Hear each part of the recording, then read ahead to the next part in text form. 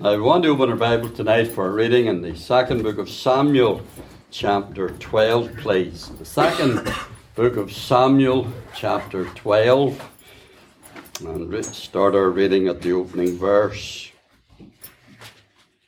2 Samuel, chapter 12, and the verse 1. And we read, "And the Lord sent Nathan unto David, and he came unto him, and said unto him, There were two men in one city, the one rich and the other poor.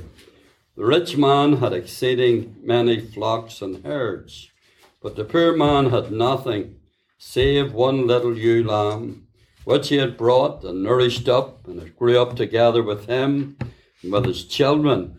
It did eat of his own meat, and drank of his own cup, and lay in his bosom, and was unto him as a daughter. There came a traveller unto the rich man, and he spared to take of his own flock and of his own herd, to dress for the wayfaring man that was come unto him, but took the poor man's lamb and dressed it for the man that was come to him. And David's anger was greatly kindled against the man, and he said to Nathan, As the Lord liveth, the man that hath done this thing shall surely die, and he shall restore the lamb fourfold, because he did this thing, and because he had no pity. And Nathan said to David, Thou art the man. Thus saith the Lord God of Israel, I anointed thee king over Israel, and I delivered thee out of the hand of Saul. And I gave thee thy master's house, and thy master's wives into thy bosom, and gave thee the house of Israel and of Judah. And if that had been too little, I would moreover have given unto thee such and such things. Wherefore hast thou despised the commandment of the Lord, to do evil in his sight? Thou hast killed Uriah the Hittite with the sword, and hast taken his wife to be thy wife, and hast slain him with the sword of the children of Ammon. Now therefore the sword shall never depart from thine house, because thou hast despised me, and hast taken the wife of Uriah the Hittite to be thy wife. Thus saith the Lord, Behold, I will raise up evil against thee out of thine own house, and I will take thy wives before thine eyes, and give them unto thy neighbour. Thee shall lie with thy wives in the sight of this sun. For thou didst it secretly, but I will do this thing before all Israel and before the sun. David said unto Nathan, I have sinned against the Lord. And Nathan said unto David, The Lord hath also put away thy sin. Thou shalt not die. Howbeit, because by this deed thou hast given great occasion to the enemies of the Lord to blaspheme, the child also that is born unto thee shall surely die. And Nathan departed unto his house, and the Lord struck the child that Uriah's wife bare unto David, and it was sick. We'll end the reading there, verse 15, and we know God will add his own blessing to the reading of the scriptures of truth. Now let's bow together in a short word of prayer and pray that the speaking voice of God will be heard to every heart. Father in heaven, we thank the Lord for the divine revelation it has given to us of thyself in thy word. And we pray, Lord, now that as we come to the scriptures of truth, that the Spirit of God will take his own sword, the sword of the Spirit, Lord, will apply it to every heart.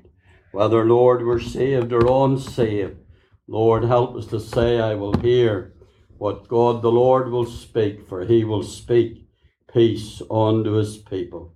Lord, we pray again for help from heaven. Glorify Christ. Hide man far behind the cross, and we'll be careful to give thee all the praise, for we ask it in Christ's name. Amen. Now, I want to read together another short portion from the second book of Samuel, and if you have your Bible, turn with me, please, to chapter 18. And we want to read together just 3 verses of this chapter, the last 3 verses, beginning at verse 31. Chapter 18 of 2 Samuel and the verse 31. And we read, "And behold, Cushai came, and Cushai said, Tidings, my lord, the king, for the Lord hath avenged thee this day of all them that rose up against thee. And the king said unto Cushai, As the young man Absalom saith. And Cushai answered, The enemies of the Lord, the king, and all that rise against thee to do thee hurt, be as that young man is. And the king was much moved, and went up to the chamber over the gate, and wept. And as he went, thus he said, O my son Absalom, my son Absalom, would God I had died for thee. O Absalom, my son, my son." And we know that God will bless this further reading from his own word.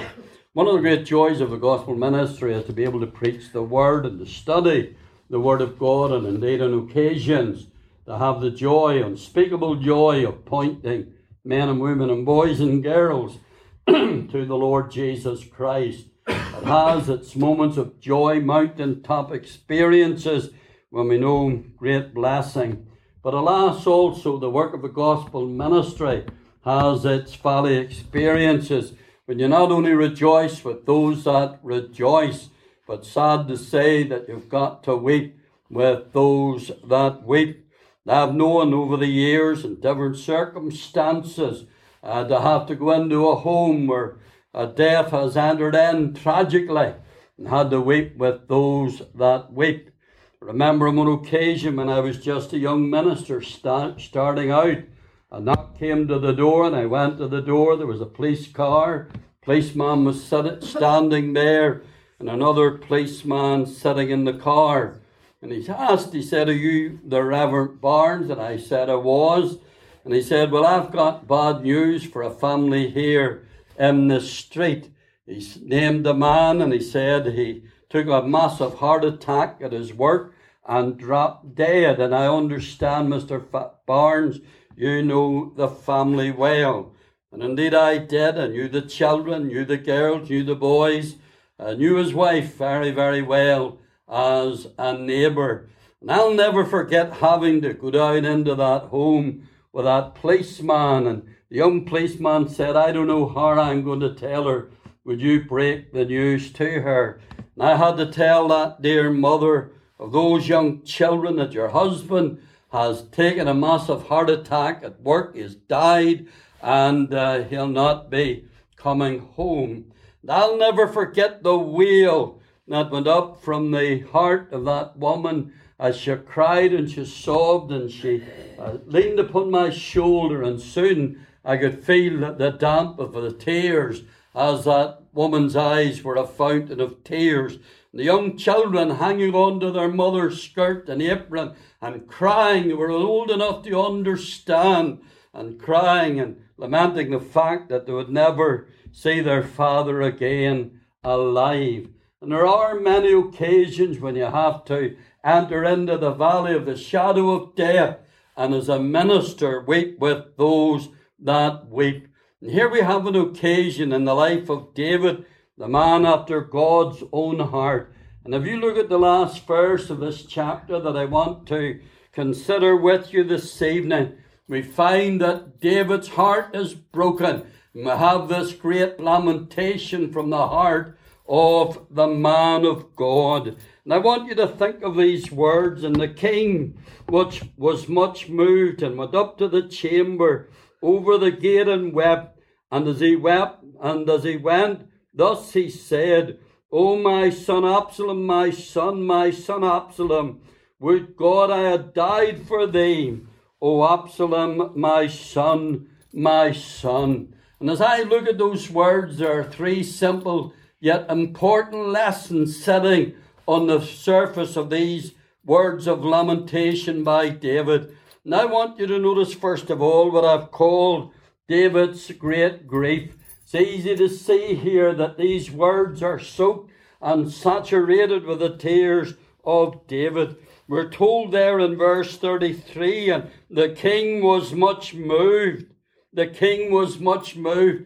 And that literally means that as David went up over that, into that chamber, that David physically, emotionally was shaken to the very foundation of his being when he received the news here from Cushai concerning the death of Absalom, his son. You remember, Absalom was a prodigal. He was a rebel. He was everything that his father wasn't. And Absalom, you remember, was a young man with the beautiful hair down to his waist that he wed every year, and he was handsome, he was fair to look upon, and he was full of vanity. And that vanity and popularity with the people caused him to rise up in rebellion against David, and he tried to usurp the throne. There came a day when they were out in battle, and we find here that Absalom, when he was fleeing from the battle, when it was hard against him, and he was on his horse and he was fleeing, and as he was fleeing, his hair caught in the branches of the tree, and there he was hanging. And one of David's mighty men came, and he took 3 darts, and as quick as a flash, he put them into the heart of Absalom and slew him without mercy, and put Absalom to death, even the king's son. And the sad tragedy was this, that Absalom was a spoilt brat, and David reaped the awful consequences of not dealing with his son Absalom. Wasn't it General Booth's wife who raised up 17 children for the Lord, and she said, I refuse to raise a brat for the devil. And sad to say that even in a so-called Christian home, there can be a brat raised for the devil, never disciplined, left to themselves, never chastised, never rebuked, never dealt with in a loving way, to seek to bring them up in the admonition and fear of the Lord. And I've sat with many a parent and have shed tears when it was too late and the child had gone out into the world in the deep sin. But when you think of David's great grief here, and David was broken-hearted, we find that David lamented in such a way that it brought this discontentment and division and discord into the ranks of the armies of Israel. You see, they saw David as he cried, Absalom, my son Absalom, would God I had died for thee. And he never mentioned the sons and the husbands of those who had been slain on the battlefield fighting the king's battles. And the people saw it, and they said, he's crying for his rebellious son, but he's never shed a tear or expressed grief for our families and for the loss of our husbands and sons. And so they spoke of deserting David because of the situation. And when we think of David's great grief, the lesson is this, that sometimes in our grief, even as believers, it can become excessive and not glorifying to the Lord. You know, I think of 2 ladies, and both of them had a child, and both of them were unsaved. And one lady, she had her baby, and tragically the baby died. But sometimes the Lord has to take a lamb to bring the sheep to himself. And in her darkness, she turned to the Lord, and she found Christ as her Saviour. And the Lord bound up the heart that was broken. But the other lady, instead of turning to the Lord, she turned to drink. She became an alcoholic. She manufactured misery not only for herself, but for the whole of her family. And one night, in a drunken fit of anger, she lifted a bread knife and she stabbed her husband. And she murdered her own husband. And she ended up in prison, serving a very long sentence for murder. You see, grief at times can be excessive. You know, I think of Bramwell Booth of the Salvation Army. And along with his wife, she was a beautiful Salvationist. Bramwell Booth was taking a meeting one night.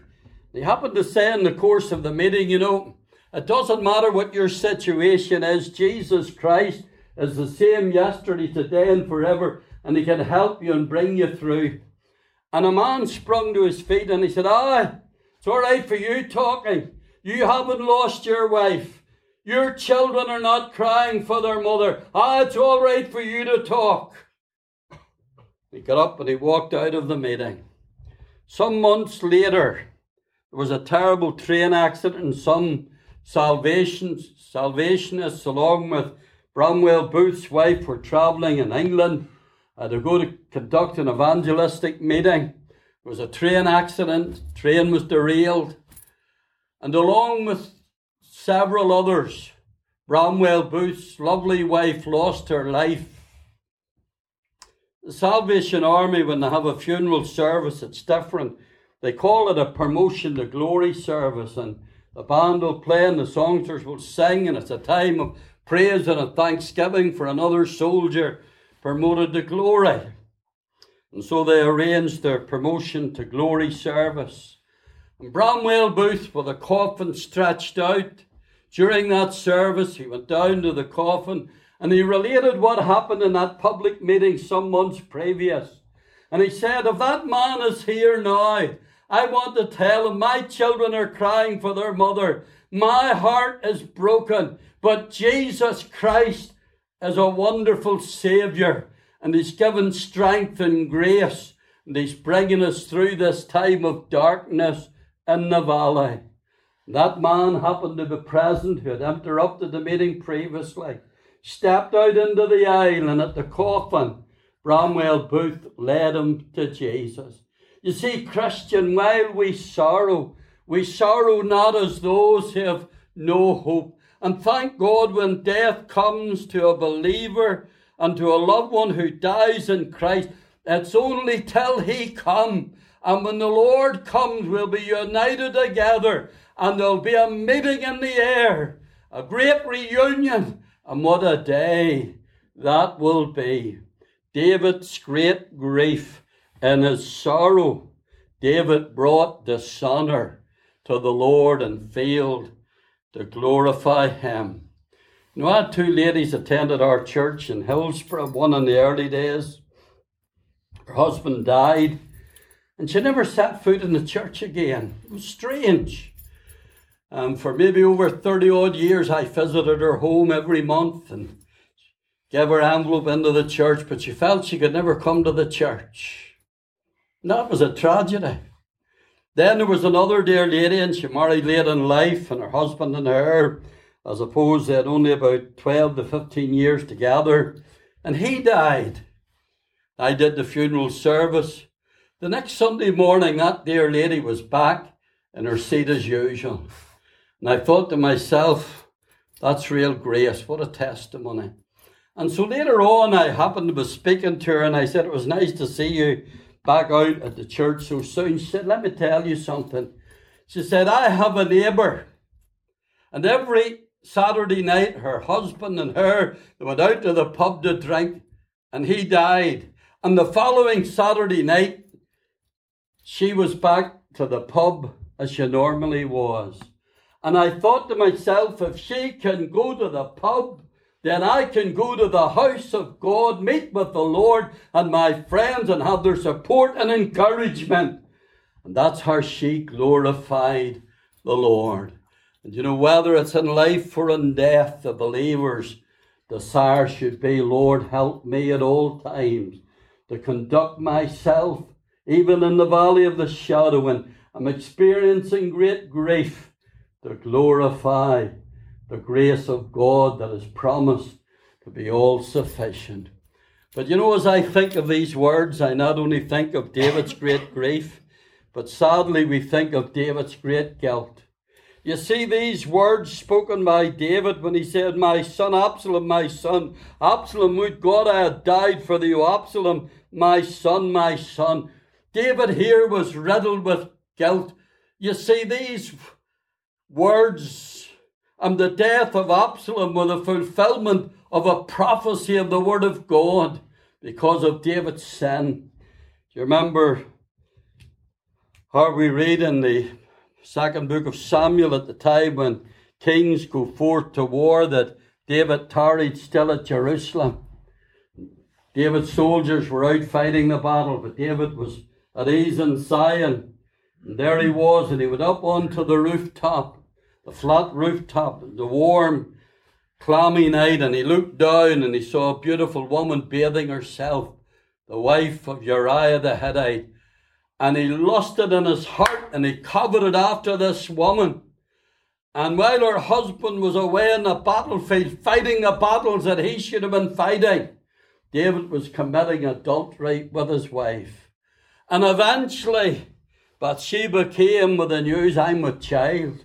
I'm with child. And David was shattered, and so was Bathsheba, because under the law of God, both of them should have been stoned to death. And for over a year, he covered up his sin. And the first thing David did was he sent for Uriah, and Uriah came and he was at the gate, and he got him drunk, and he tried to get him to go home to sleep with his wife, and think maybe, well, we can deceive him into thinking that he was really the father of the child. And that didn't work. Uriah said, can I go and fight? Can I go and go home? And my brethren are at war? No. He refused to return home. When that didn't work, David spoke to his general. He said, what I want you to do is get Uriah, put him in the hottest part of the battle. And they were in a battle against the Amorites. And he said, when you get Uriah in the hottest part of the battle, withdraw your men from him and leave him there. Let him die. Let him be slaughtered. And he thought by lying and deceiving and planning the death of Uriah the Hittite that he could cover up his sin. And he did. Nobody knew about it. But God knew in heaven. And remember this, that secret sin on earth is open scandal in heaven. God knows about your sin. The result was God sent a prophet and told a parable about the little ewe lamb. And then Nathan said, thou art the man, David. And David realized his sin had found him out. And oh, David here now in the death of Absalom, as he cries out, Absalom, my son Absalom, would God I had died for thee. He's realizing the awful consequences of his sin. And as he makes his way up into that chamber over the gate, and he's weeping, he can see the face of Bathsheba. He can see the face of the child. He can see the face of Uriah the Hittite. And his sin as a murderer and as a liar and as an adulterer had found him out. And David has discovered, be not deceived, God is not mocked, that whatsoever a man soweth, that shall he also reap. And listen, unsaved person tonight, doesn't matter who you are, listen, God's word says, be sure, be certain, your sin will find you out. And if you sow to the flesh, you'll eventually reap corruption. And if it doesn't find you out in this life, it'll find you out in the days when the books will be open and you'll give an account of yourself before God as an individual. Oh, David's guilt. David realized here the awful consequences of his sin, that sin always spells disaster in the end, and that the way of the transgressor is hard. So can you see David's great grief? Broken-hearted man of God. David's great guilt. David is in this predicament because of the judgment of God. God had prophesied, the sword shall never depart from thine house. Sin always has its consequences. But you know, as I look at these words, I not only see David's great grief and David's great guilt, but we see David's great grace. David's great grace. Look at those words again as David cries, oh, my son Absalom, would God I had died for thee, O Absalom, my son, my son. And here you see something of the grace of God in the heart of the man after God's own heart.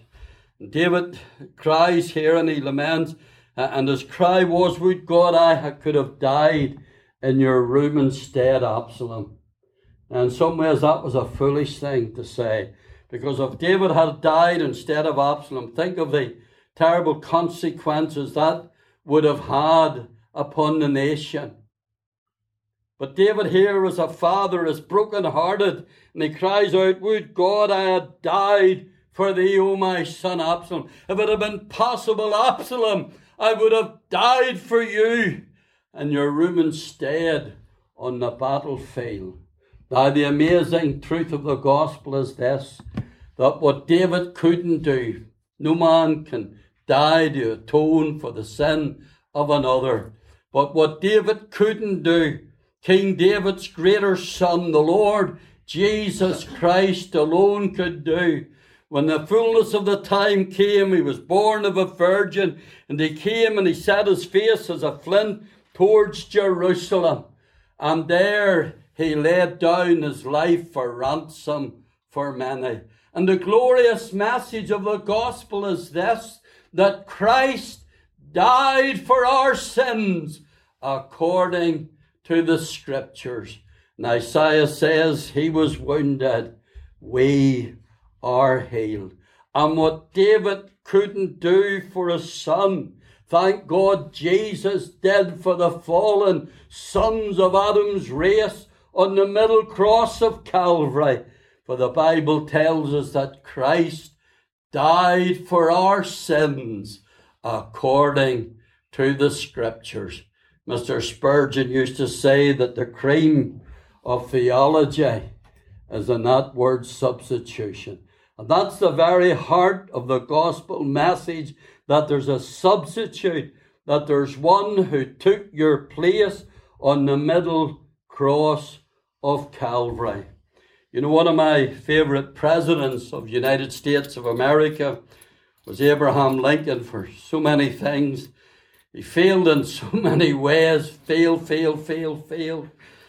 and stood for election and failed and time again. But eventually he never gave up, and he became president of the United States of America. And one thing Lincoln was against was the vile sin of slavery.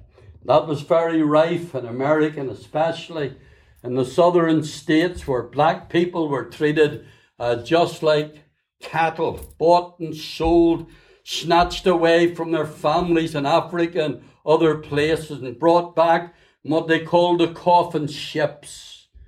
Have you ever seen the story of John Newton? You'll read all about it. And he was on one of these ships, and these men and women were chained just like coffins, and row after row after row, and they would be there for 5 or 6 weeks, and they had to lie in their own filth, and they were given very little food. And if one of them died, they were just unshackled and the body taken and thrown to the sharks, thrown overboard. And Abraham Lincoln hated slavery, and he took a stand against slavery to set the black man free. You know the story, of course, how that one night he was at a theatre, and as he was there, an assassin came behind the curtain, shot him. He was killed and he died. And Abraham Lincoln had a tremendous funeral. Thousands gathered to witness the death of the president and the man who had set the slaves free.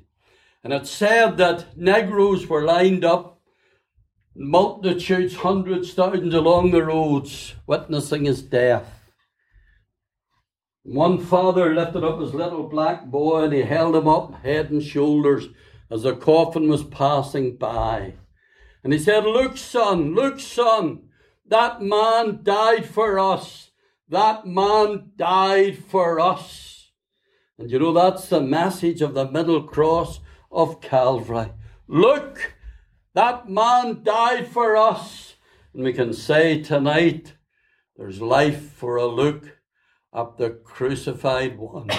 Wonder, have you ever looked?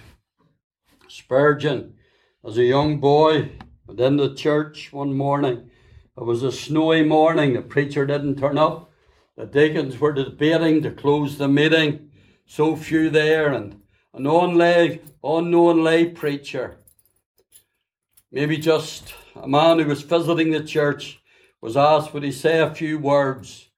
They took a great text, and the words were from Isaiah, look unto me, and be ye saved all the ends of the earth, for I am God, and beside me there is none else. And he kept repeating the text, and Spurgeon, on his way to church that morning, couldn't get to his own church, and he went into this little primitive Methodist chapel and sat in the gallery. There was only one there.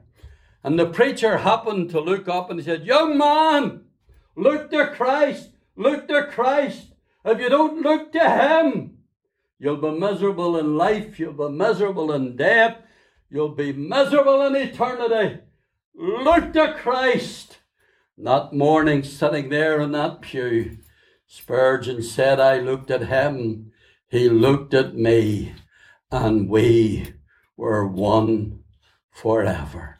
And that's the glorious message of the gospel, that through the death of Christ, you can enter into eternal union with the triune God of heaven.